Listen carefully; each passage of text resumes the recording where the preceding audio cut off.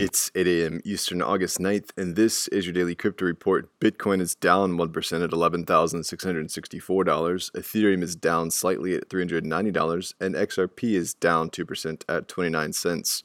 Those are leaders by market cap. Top gainers in the last 24 hours: Chainlink up 24%, Cosmos up 19%, and VeChain up 15%. Today's headlines: a California privacy watchdog has spoken out against a proposal to put medical records on the blockchain. The Electronic Frontier Foundation said the law, proposed earlier this year, would represent a major privacy breach. The verifiable health records would act as a bill of passage into public buildings or public transportation and would verify whether or not the person had had the coronavirus or not.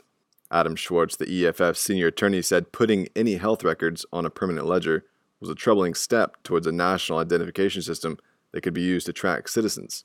The EFF has publicly opposed the bill since it was first proposed in May. The state assembly bill passed and moved to the California Senate in early June.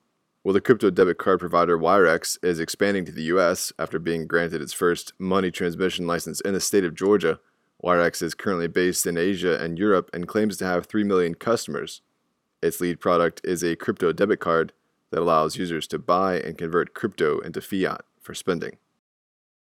And finally, German authorities have seized $30 million worth of crypto from the streaming site Movie2K.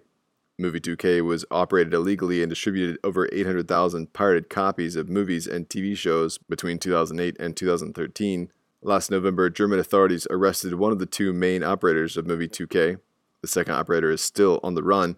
The prosecutor's office said it seized the crypto with the help from Germany's Federal Criminal Police Office and the U.S. Federal Bureau of Investigation. Today's episode is sponsored by the digital marketplace Ungrocery. If you've ever thought about who your food comes from, Ungrocery is the place to shop. The food people are online at ungrocery.com. That's all for us today. Visit us at dailycryptoreport.io for sources and links. Find us on social media.